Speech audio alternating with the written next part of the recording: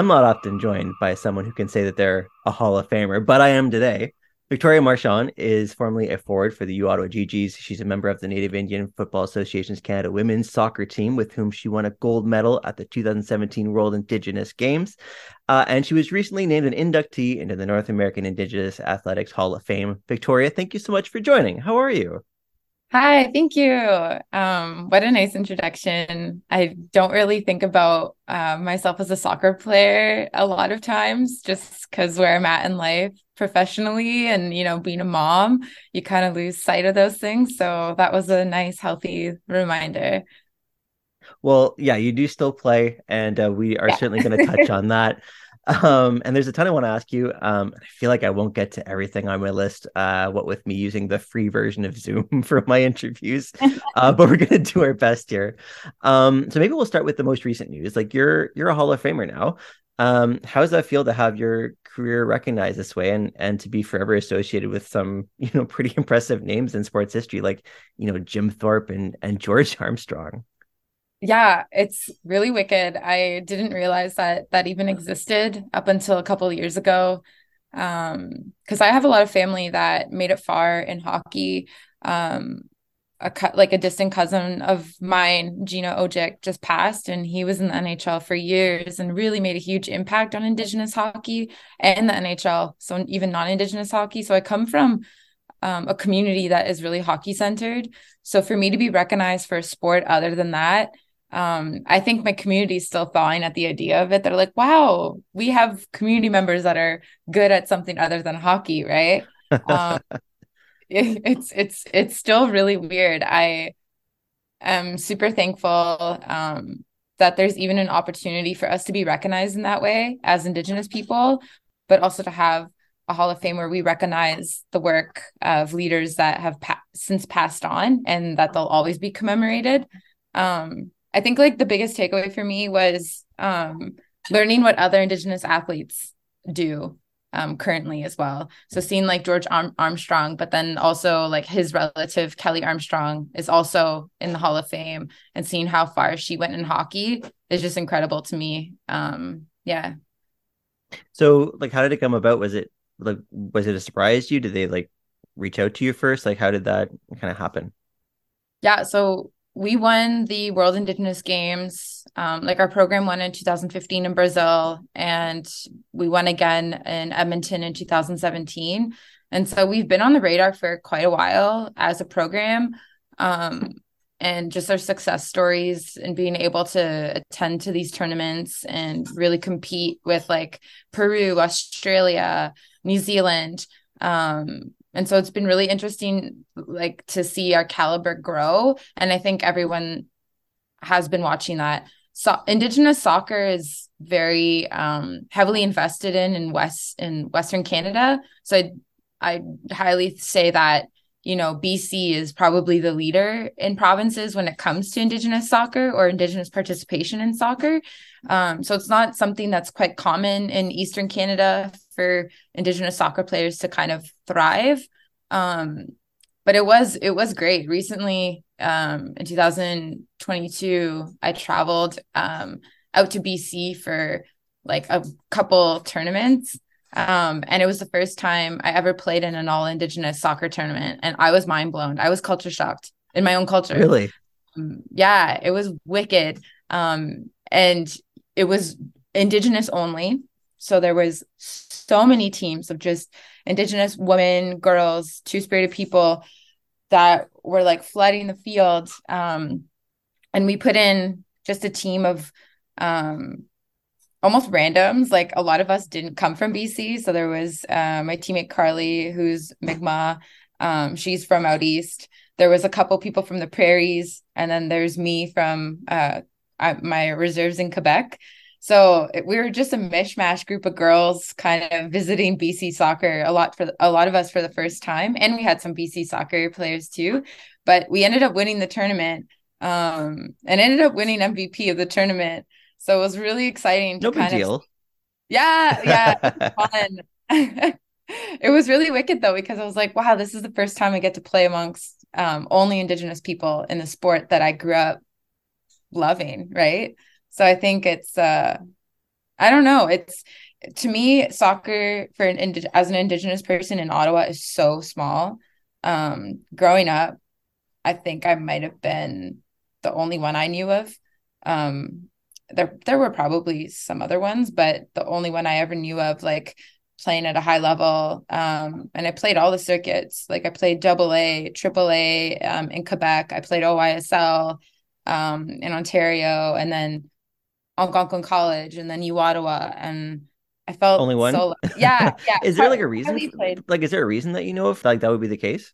Honestly, I think a lot of it has to do with putting all of our investments into hockey, which is totally fine. We have such strong ties and connections to hockey and lacrosse over here.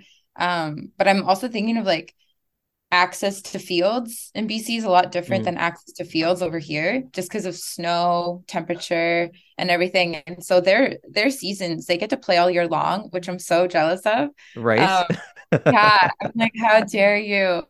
And I think dome time's so expensive around here. We would never be able to afford that. And growing up, our community, sorry, Ozzy just wanted to say hi. But Hi, Ozzy. growing up too, like I'm from Kitagon on my dad's side, which is an hour and a half north of Ottawa, and one of the closest Algonquin communities to Ottawa. And my mom's side is from Winnoway and Temiskaming, which is like 5 to 8 hours, depending on what community you're going to, north of Ottawa. And so we don't have the infrastructures that support soccer. Even then, like when you think about hockey back home, like in KZ, we have two outdoor rinks, and then we have to use the Maniwaki Arena. So it's really it's a barrier to us developing as Indigenous people in the sport we love. We're constantly like hurdling these access issues, right? And even funding issues.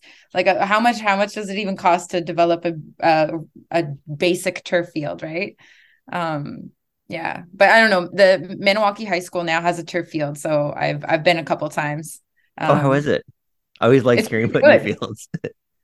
It's actually really nice. I'm not gonna lie. I was like, oh, okay, let's do it. My husband and I hosted like a fun camp with the Maniwaki Friendship Center, and so we took a bunch of the young kids and some youth over to the turf field and showed them how to play some soccer. And then my partner, Derek, was the quarterback for uOttawa GGs. And so he like, Derek Wendell?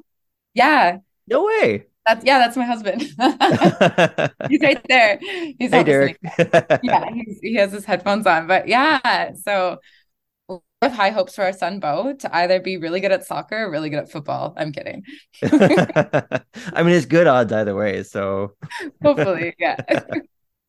okay. Well, before we get into anything else, I do want to cover the basics. So, correct me if I'm wrong, but you're originally from Gatineau, is that right? Yeah, like Gatineau, Ottawa region. Yeah. Okay. And so growing up, did you have any kind of favorite hangout spots in the area? In Gatineau? Sure, yeah. Oh, no. No, I'm kidding. I don't know. Like I traveled so much even as a baby, because my res is so close. So anytime I wasn't, I was always back home on the res. The rink would be like one of my favorite go-tos in the winter. Um, yeah, no, damn, promenade. The soccer field. I lived by Ernest Gaboury soccer fields. Okay. So I would be there every day, all day. And my grandparents still live there. So yeah, I just remember they'd bring me to like the sledding hill, and then I'd watch like the older FC uOttawa, like AAA girls play. And I was like, oh, that's so cool. I want to play there one day. And then as I got older, I think I was 11 or no, I was 10, the first when I started playing double A in Gatineau, and my first practice was at Ernest Gaboury. So it came full circle, and my head coach was playing for the AAA FC uOttawa team. So I was like, oh my God, I'm manifesting. So yeah, I think it was the soccer fields I hung out at, Ernest Gaboury and Promenade, and the res. I would just go back home every weekend, and spend all my free time there with my friends. Right on. Yeah. So what was your first introduction to soccer? This is actually so cute. I was reminded that my first coach was my grandpa, my Papa Joe. He's from Leximont, and my mom threw me in all these sports. I hated gymnastics. I hated everything. She threw me into soccer as like a last resort, probably last ditch effort. And my Papa Joe was like, "Ugh, okay, I'll coach. Maybe she'll like it if I'm the coach," because he was like my favorite. Like I loved Papa Joe. And yeah, I haven't stopped since. So I was 4 years old the first time, 3 or 4 years old when I started playing in Gatineau. And yeah, I haven't stopped since. And now my Papa Joe's claim to fame is that he was my first soccer coach ever, and I owe everything to him, which I do, honestly. Like, I don't, what if he wasn't my coach? What if I was like, I don't want to be here? So, So does he go around telling people now that, yeah, he coached a Hall of Famer? oh, absolutely. He recently retired, and at his retirement party, he put that in a speech.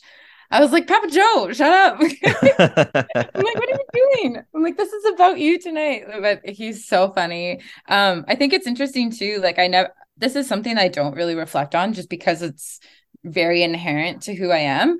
But I think everything, a part of my soccer journey really has to do with community and family, even though my community isn't soccer oriented at all. Um, I've been so heavily supported by my community to like the sacrifices I had to make a lot of times. Like I would probably want to live in my community 100% of the time, but I wasn't able to, like, because traveling to like even in OISL when I was 15 and 16, we're in Toronto every weekend or every second weekend. We're training almost every single day over in Gloucester. And there's no way that I could be back home in my community at all, right? I'd have to live here. I have no choice but to live here. So I think it's really interesting that my community stood behind me, even with the sacrifices I had to make. Like I couldn't make it to ceremony, I couldn't make it to weddings, I couldn't make it to events or powwows, and they never made me feel bad for it. Maybe sometimes, I'm just kidding, but yeah, like they really supported me in the sacrifices that I had to make. And I think as a result of that, I've really tried to kind of like pedal faster once I kind of finished with the training every day, like 3 times a day type thing. I've dedicated more of my time to kind of like learning my language and being connected to community with my time and raising my child. So I think it's really interesting to see that. Like I love hearing about people learning language because everyone learns different languages for like different reasons, right? And like especially indigenous languages that people are trying to sort of bring back and revive, right? Yeah. Like what's that journey been like for you? It's been interesting just because it's so nuanced when you think about Ottawa being on our own traditional territory, but growing up in the urban context, like in Ottawa, there was never really like any engagement with like our own traditional language revitalization. So there wasn't like Ottawa wouldn't you wouldn't see like any signs that say like, oh, kwe, like hello, or pijashig, well, welcome, right? Or miigwech, thank you. Like those are the easiest words that everyone can kind of adopt or try to learn. But back home, like we have all of our street names that are Algonquin, like Makwamikan, Paganokman, even our school, Kikinamanan, like the language is everywhere and we are the language. So I think that really resonated me as I got older was I am the language. My son is the language. Like because we are live, we are a part of the language that encompasses our teachings. And so I think that is what I've been bringing into my soccer life most recently too, like being an Indigenous soccer player. I think I've really matured on and off the field in a way I never thought I would, just because I have committed more time to community and I've committed more time to like learning about my community and my family. As an example, just going to BC and doing that knowledge transferring between who I am as an Anishinaabe from Ottawa but not even from Ottawa. I'm Omamawinini, which means that I am from here and this is my traditional territory. And going over to BC and being a visitor, right? And playing soccer on someone else's traditional lands. I thought that was so interesting because I'm spoiled at uOttawa. I always felt at home because I was home. Like those were my territories where Okay. like my grandparents and my ancestors like thrived on, right? And still thrive on. So I think for me, like playing at uOttawa, it felt like home because it was home, like ancestrally, traditionally. So when I travel, I think it felt a little different to me traveling because it was me leaving my traditional territory in order to play against someone else on someone else's traditional territory, right? And Mm-hmm. then going to tournaments and yeah, so I think it's just really interesting that you have that deeper understanding of who you are as a person and how that affects your game. Like I know that you coach as well. Does it bleed into your coaching career as well? Yeah, I try not to like force too much of like my journey on the kids. Like I'll share it here and there, but I think like the one biggest impact of coaching is just me being racially indigenous. I think I just let that speak for itself and then I just coach any way that I think is appropriate for It's like fair. tactical and technical. I know that the NEG games are coming up and I'm the head coach for the boys team for Team Ontario. And that's a little bit interesting for me because technically my reserve is in Quebec. But if you look at traditional territories, we run through Quebec and Ontario. So Mm-hmm. to me, it doesn't really matter if I was head coach of Team Ontario or Team Quebec because I'm from both. Yeah, When like it those comes borders don't matter as much. exactly, yeah, just because we there's only two Algonquin communities in that we recognize as a nation that are in Ontario and nine that are in Quebec. So together we create like our Algonquin nation. But yeah, I think it's really interesting to kind of like take into borders. Have you been coaching long? Um, yes and no. Like I've always helped with camps. I've back in the day, me and Kat Barron, we also did a coaching camp on behalf of like our women's soccer program. So we went up to the my res, and did a cool soccer camp. And then Derek and I did another sports camp. Um, I coached Bo's team, the 4-year-olds, last winter or 3-year-olds. I would not call that coaching. So Crowd yeah, like I control. have oh my God, no, they just run around in circles. The coolest thing though is that there was two native kids and two non-indigenous kids. So I was like, oh my God, this is so nice. Like my son has really long hair. And Yeah, so it's nice for him to see another boy with long hair in Ottawa playing soccer. So I thought that was really cool. that is Yeah, so nice. I know. Yeah, so you joined the Native Indian Football Association women's soccer team. Can I call it NIFA? Yeah, yeah, that's what Okay. we all call it. Yeah. Okay. So yeah, you joined NIFA. And I think that's a program that doesn't get like, a ton of media coverage. So I was wondering if you could talk a bit about like how you got connected to NIFA and just talk about it, like a bit about the program in general and like what you'd like people to know about it. Yeah, absolutely. First and foremost, I'm bugging our head coach to update the name. It's a Yeah, really I old. wasn't sure about that. If I'm Um, being honest. I've been I rebranding like it. double checked it and triple checked. I was like, that's what, yep, okay, okay. Yep. Oh yeah. Yeah, no, I joke around with Dano a lot. Dano's our head coach. And we have an elder coach as well, Bill and Harry, who's from Akwesasne or Ganawage. Oh my God, he's gonna kill me. But he's a Haudenosaunee. And then we have Jason too, who's incredible. And then myself and Lacey, who are kind of like the leaders of our team, like captains, which we usually get called. But yeah, we have such a strong group of leaders. So I think it's interesting to see where how much the program has changed and developed over time.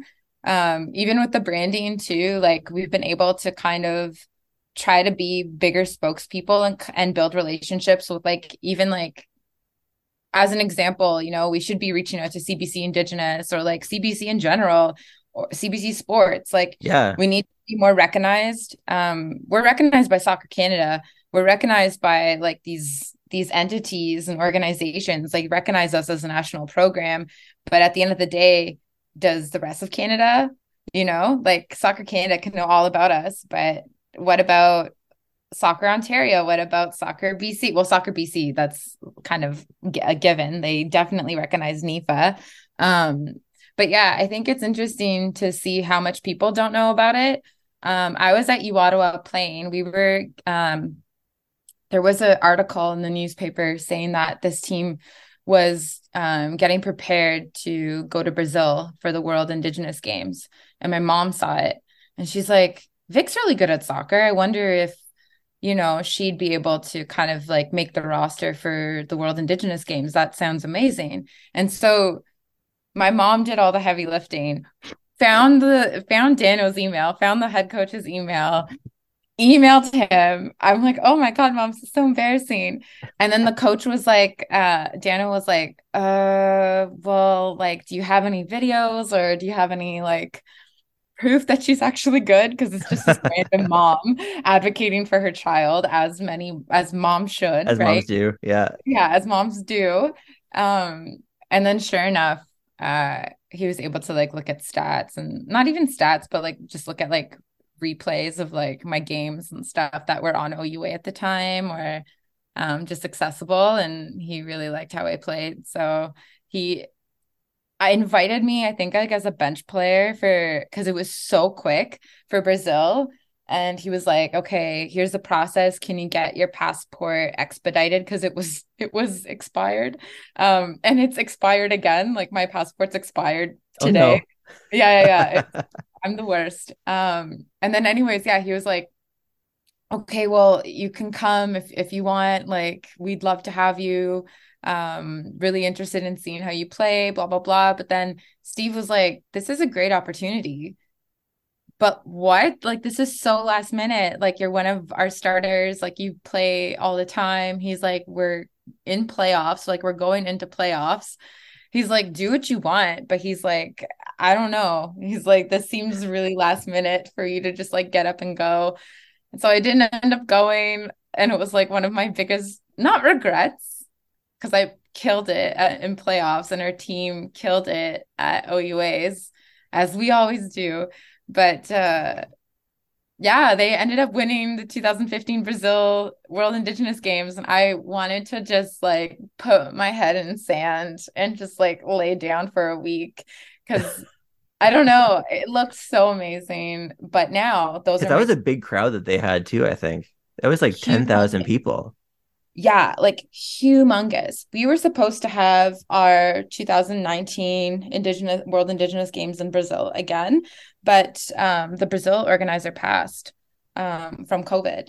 So Oh, that was a really hard year kind of for like Indigenous soccer because we heavily rely on Brazil and Canada as being like the predominant hosts for World Indigenous Games.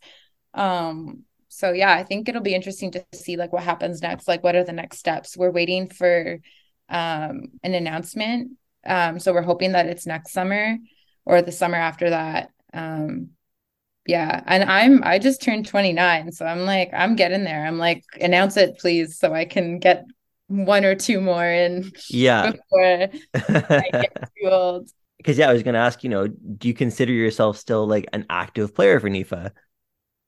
Yeah, definitely. I mean, like when it comes down to like, I always found stats really interesting because I was like, oh, like I felt like I did good always at uOttawa, but then I'd see stats and I'm like, oh my God, I look so crappy.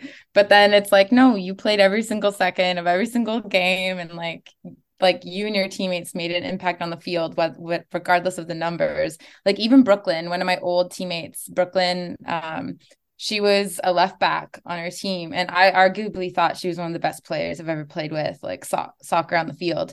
And her stats were like did not do her justice. Yeah. So I'm like, it doesn't matter at the end of the day.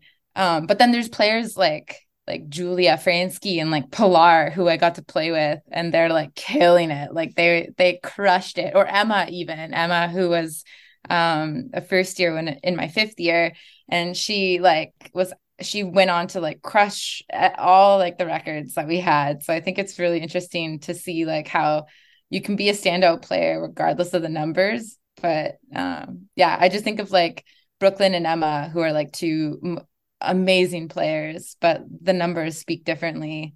But yeah, with Nifa, you know, kind of similar thing. Like I play all the minutes, start. But I think my role is changing as just really ensuring that the younger players are feeling supported. I know there's always like a disconnect between coaching staff and players, so it's really up to like the older ones to kind of make sure that they feel supported and loved on and off the field. And I'm like as gentle as I could be. But when I'm on the field, like I don't think they're used to like how like regimented I am sometimes. Um, I think going to my first tournaments in BC, I felt so bad because it's like I'm the sweetest person off the field, but then on the field, I'm like barking orders and just being regimented. I'm like, we got to be positioned well. Like, we got to play our Just you system. flip a switch, eh? Oh, I don't know what it is. I just see like red. Yeah, even Bo, like my son, when he comes to watch, he's like mom's scary. That's amazing. I mean, maybe he needs to see that though, you know? Oh yeah. Yeah. Better watch out. Oh, Yeah, mom's got a different side to her. Okay, this is exactly. this complicates things. I I think the coolest thing that's happening right now is that I don't know if you saw, but the League One team that was bought by one second, Laura Jack, Uh, the Jack family. yeah, I can't really it's a nonprofit. It's a Hope and something.